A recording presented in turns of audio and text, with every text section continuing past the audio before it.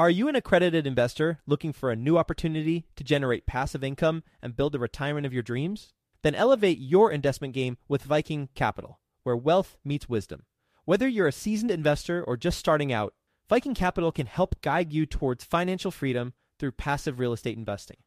With strong and transparent underwriting, Viking identifies low-risk opportunities with the goal of preserving investor capital and maximizing long-term growth potential. And their accessible and responsive investor relations team will help you understand how each investment will impact your unique financial goals. With $800 million in assets acquired, more than $230 million in equity raised, and more than 5,000 units under management, Viking Capital is your path to early retirement. To learn about Viking Capital's latest investment opportunity, which is available for you right now, visit go.vikingcapllc.com/best. That's go.vikingcapllc.com/best to get started today. Did you know that within a decade, women will hold $30 trillion in investable assets?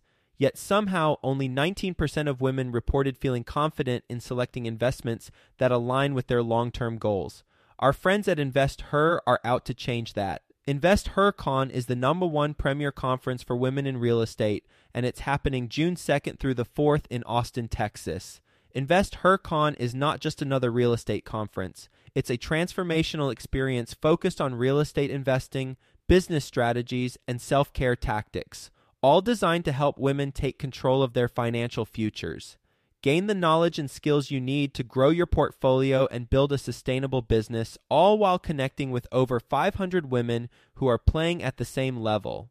To learn more and to get your tickets, visit InvestHerCon.com today and use the code 100BESTEVER to get $100 off your ticket. That's InvestHer, H-E-R, con.com, promo code 100BESTEVER to get $100 off your ticket.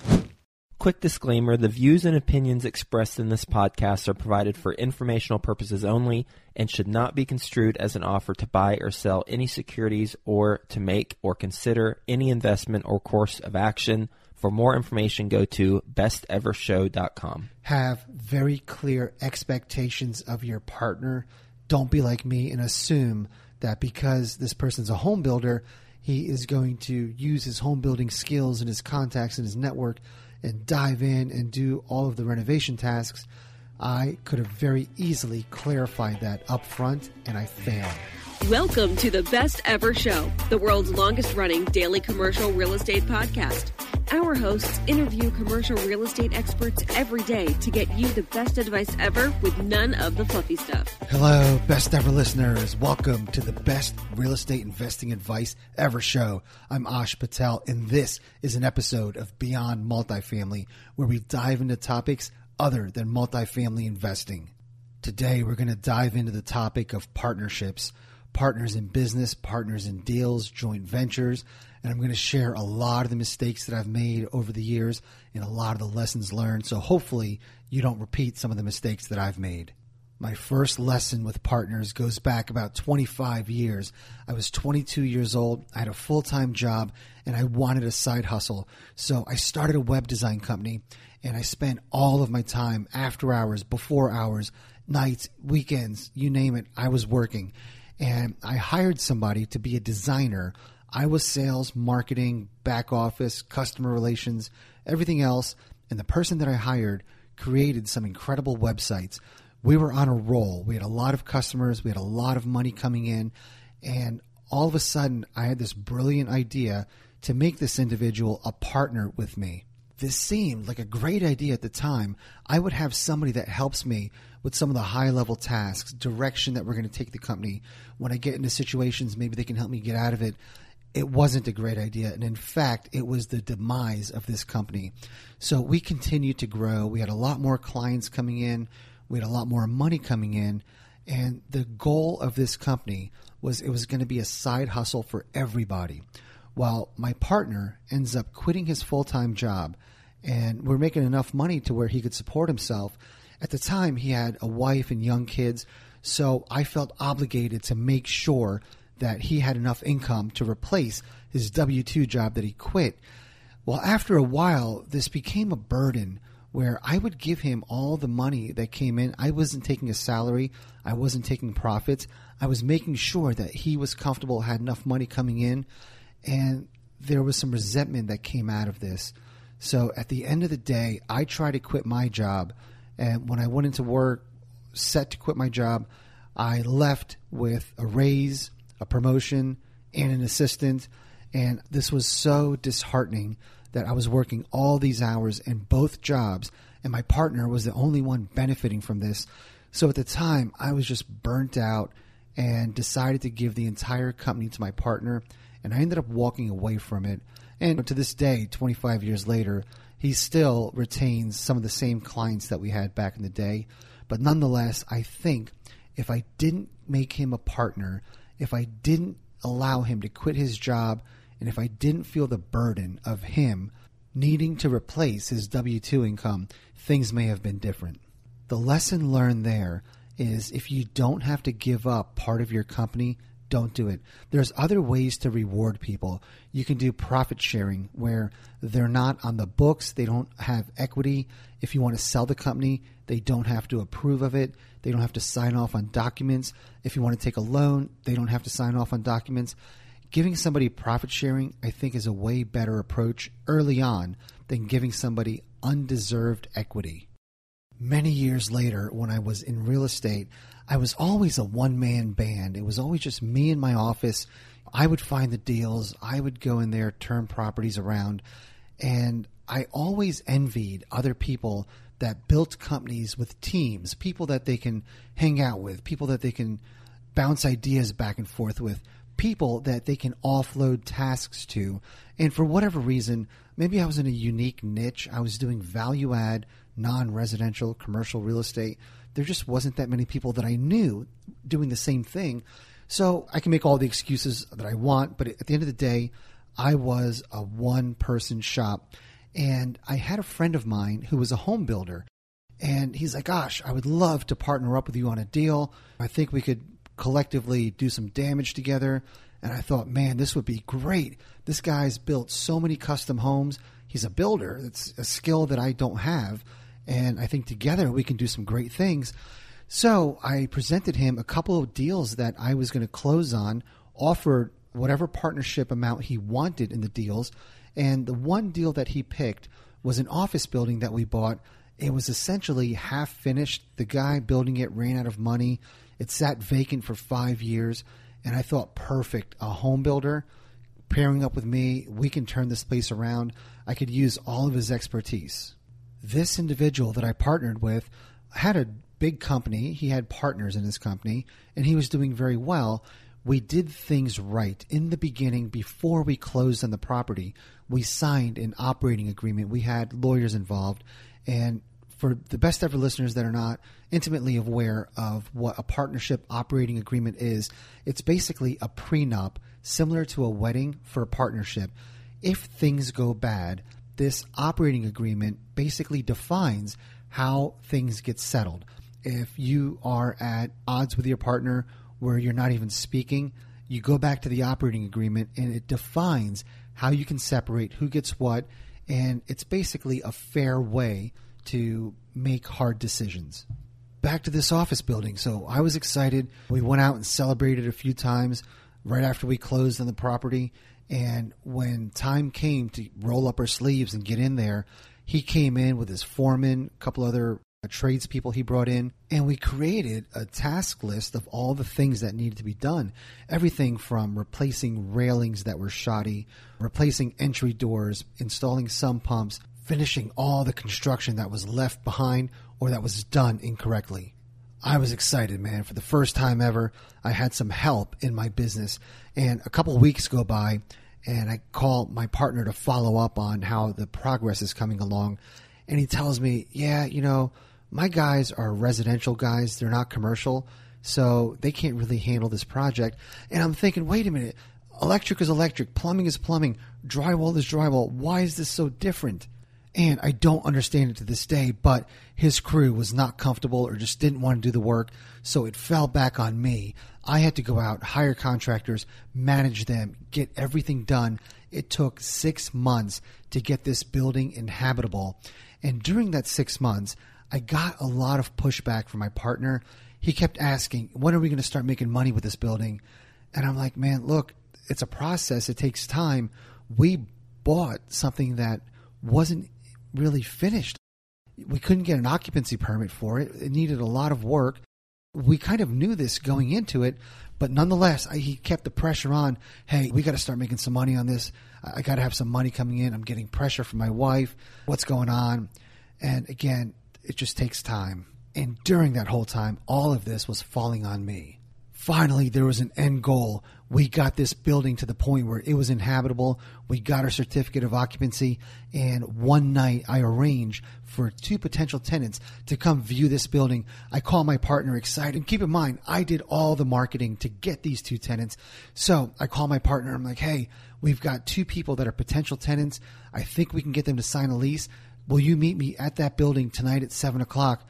And he says, no. And I'm like, what do you mean no? He's like, no. He's like, that's not what I do. Hire it out. And I said, look, no, we can't hire it out.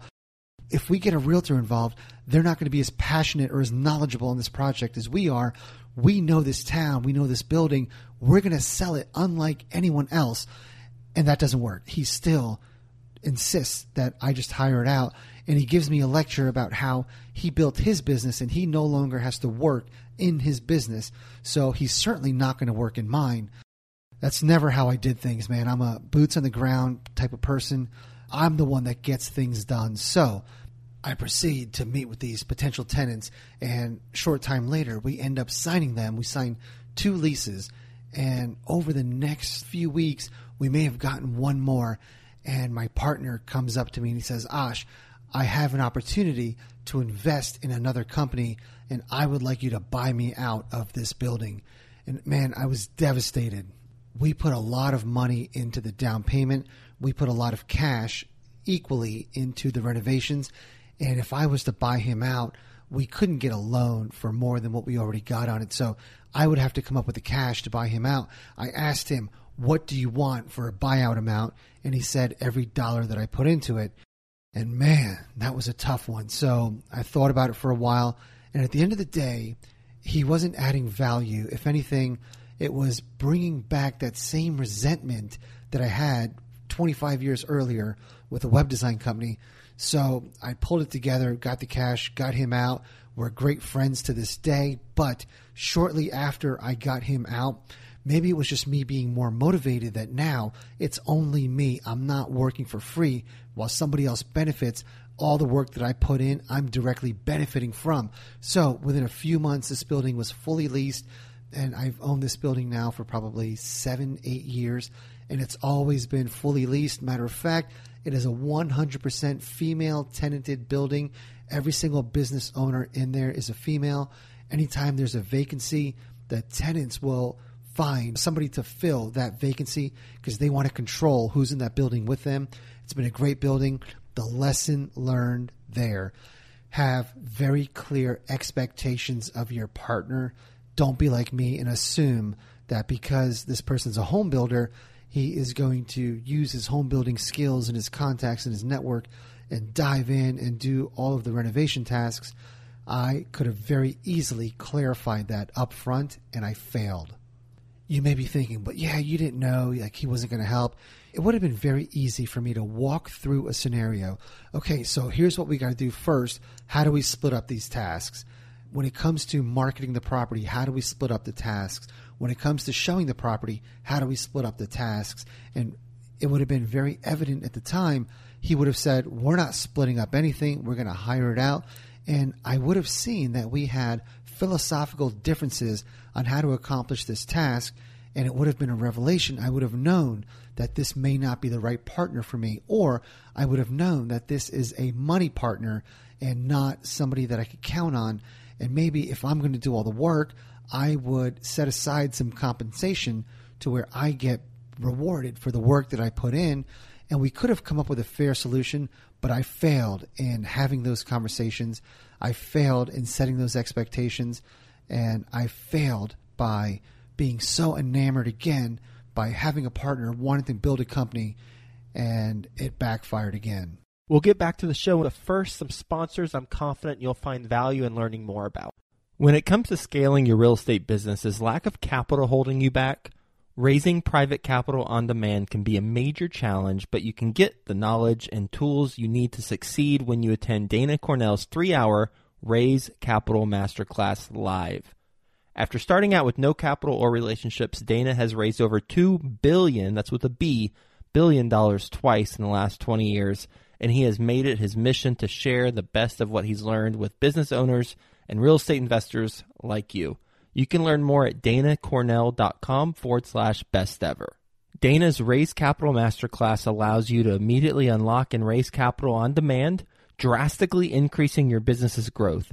If you're ready to take your business to the next level, go to danacornell.com/best ever and enroll today. And right now, Best Ever listeners, you can enroll for over $500 off. Go to danacornell.com/best ever.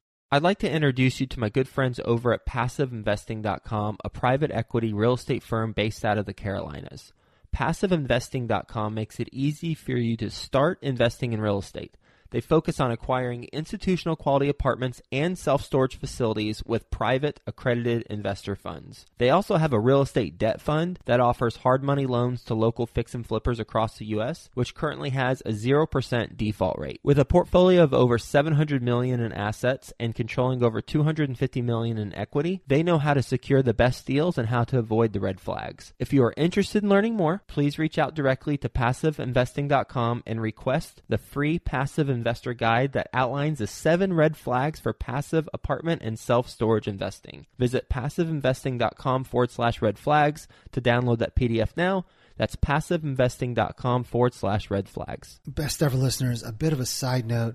I've done a lot of deals on handshakes and verbals, and I had a time where I put up all the money for, I think, an 8-unit apartment building. I wanted nothing to do with residential. Didn't mind helping out this individual. He's a great guy, and I thought it'd be awesome to partner with him, park some money in with him, have him grow it. I forgot the details of the split, but the renovations on this property were supposed to be, let's say, 6 months, ended up taking a year and a half. So we went a year and a half with no revenue, no fault of this individual's. And COVID hit, the county was fighting with the town. He was one of the victims of not getting proper permits because they were in a pissing contest.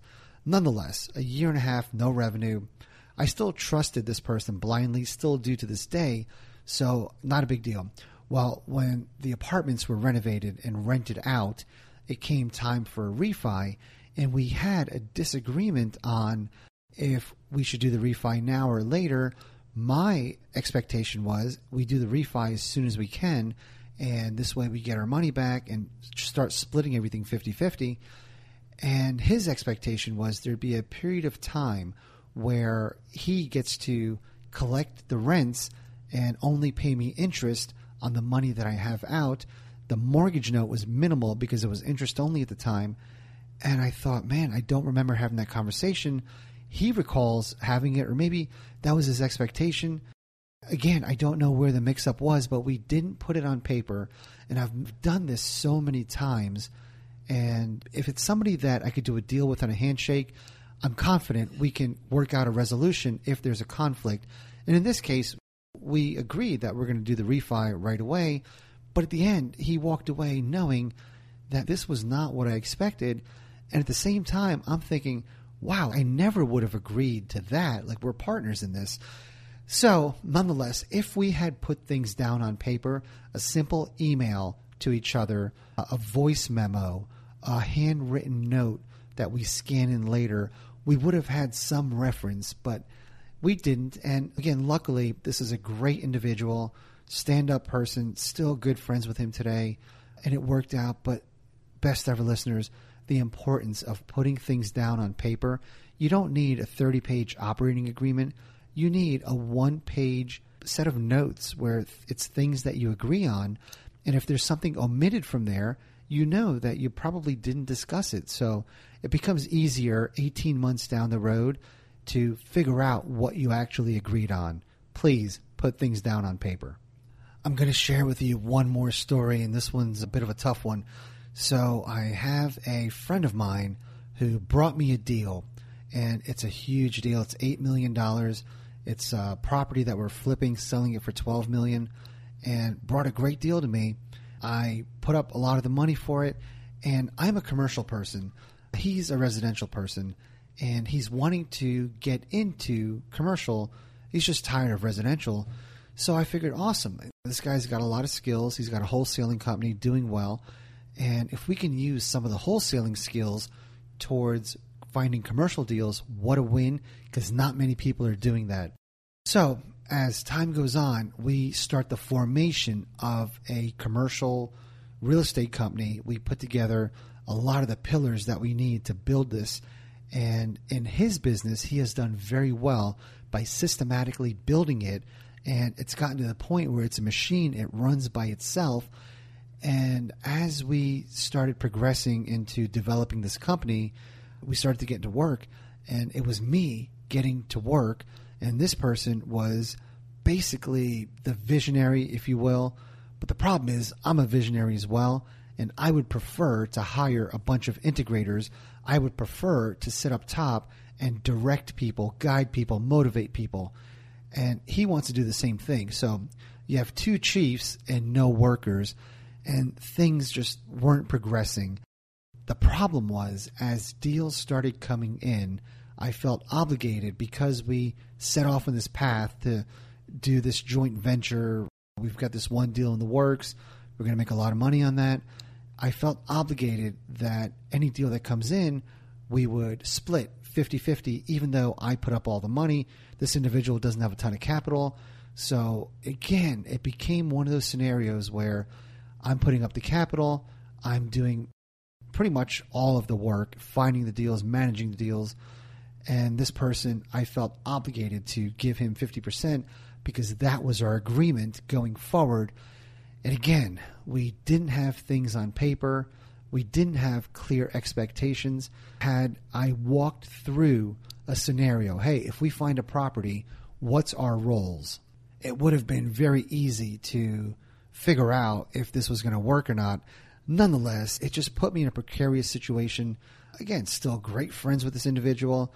We're continuing to do some deals where he's finding them. I just need to know that we have to define roles. We have to define capital contributions. Everybody needs to be equally rewarded based on their contributions, whether it's time, effort, money. And again, man, I just keep learning these lessons. So a lot of tough ones out there. I will end this on a happy note, and I'm going to share with you that I've got two people that are family friends, and one of my rules is I try never to mix family and money or family and business together. However, these two ladies are probably 10 years younger than I am, and they are just absolute killers in real estate. One comes from the family office real estate environment, managing probably $1 billion in real estate. The other individual is someone who's been in the corporate world for a long time, went out, started a number of her own businesses, and I mentored her on commercial real estate about a year and a half ago, and she's been crushing it. So the three of us now have come together, and I think we've all been around a little bit, and we were a bit skeptical up front, so we were cautious on how we entered this partnership. We were cautious on what kind of commitments we made, but we've been working together for probably the past 6 months to a year, and it's phenomenal. We're starting to put together the pillars of building a company, but initially we all decided we're going to do one deal together, see how it goes, see how we interact with each other, make sure everyone's pulling their weight, make sure if you have to have a difficult conversation, you feel comfortable having it, and things get done. I have to tell you, we're making a lot of progress. We're doing a lot of deals. We are on the phone several times a day with each other. And the great thing is we all have different skill sets, but everybody is pulling their own weight. People are recognizing when somebody's overworked. they're proactively taking things off other people's plates. We've all did a bit of a self-assessment and an assessment on each other. This was very important, where we critiqued ourselves and then we critiqued each other. Hey, what do you wish this person would do better? What are their strong points? What are their weak points? What do they need to improve on? And in terms of self-reflection, what are your strong points? What are your weak points? What do you need to get better at? What are you insecure about? And we had maybe a 2-hour meeting and we discussed all of these things together. We were able to intimately get to know where each person is coming from and figure out if there's things that one person really was not good at or didn't like doing and the other person didn't hate it as much. I doubt they would like something that one person hates, but we were able to divvy up tasks and realize that this person really despises reading leases, where I don't mind it as much because you learn something new each time you read it. So this person knows that I'm kind of taking one for the team by doing that, and I'm helping them. So in return, if there's something that I procrastinate because I don't want to do, they will offload it from me. But having these conversations often is very important. It took me a lot of years to be able to effectively work with partners, find the right partners, and have these difficult conversations. So best ever listeners, I urge you, if you are wanting to scale your business, wanting to grow your business, don't be over eager about getting partners on board. Have them tried and tested first. Do a deal with them, knowing that this may not work out long term, and then build upon that if it does work out. Make sure you write things down. Have difficult conversations when you need to have them. Walk through entire scenarios. If you're a fix and flipper, if you're a multifamily investor, whatever you are, take a scenario and walk through the entire beginning through end, from due diligence to disposition, and envision you and your potential partner going through this journey together, and make sure each of you is okay with the tasks that you want to assign to that person. Finally, set aside to do self-assessments, assessments on team members, partners, and truly take time to identify what it is that you wish to change in somebody else, that you wish somebody would be better at, or you wish that they would do differently. Have a time where you can have these discussions, and I promise you'll grow from that. I hope you learned a lot from some of my mistakes, some of my wins. Best ever listeners, if you enjoyed this episode, please leave us a 5-star review. Share this episode with someone you think can benefit from it. As always, follow, subscribe, and have a best ever day.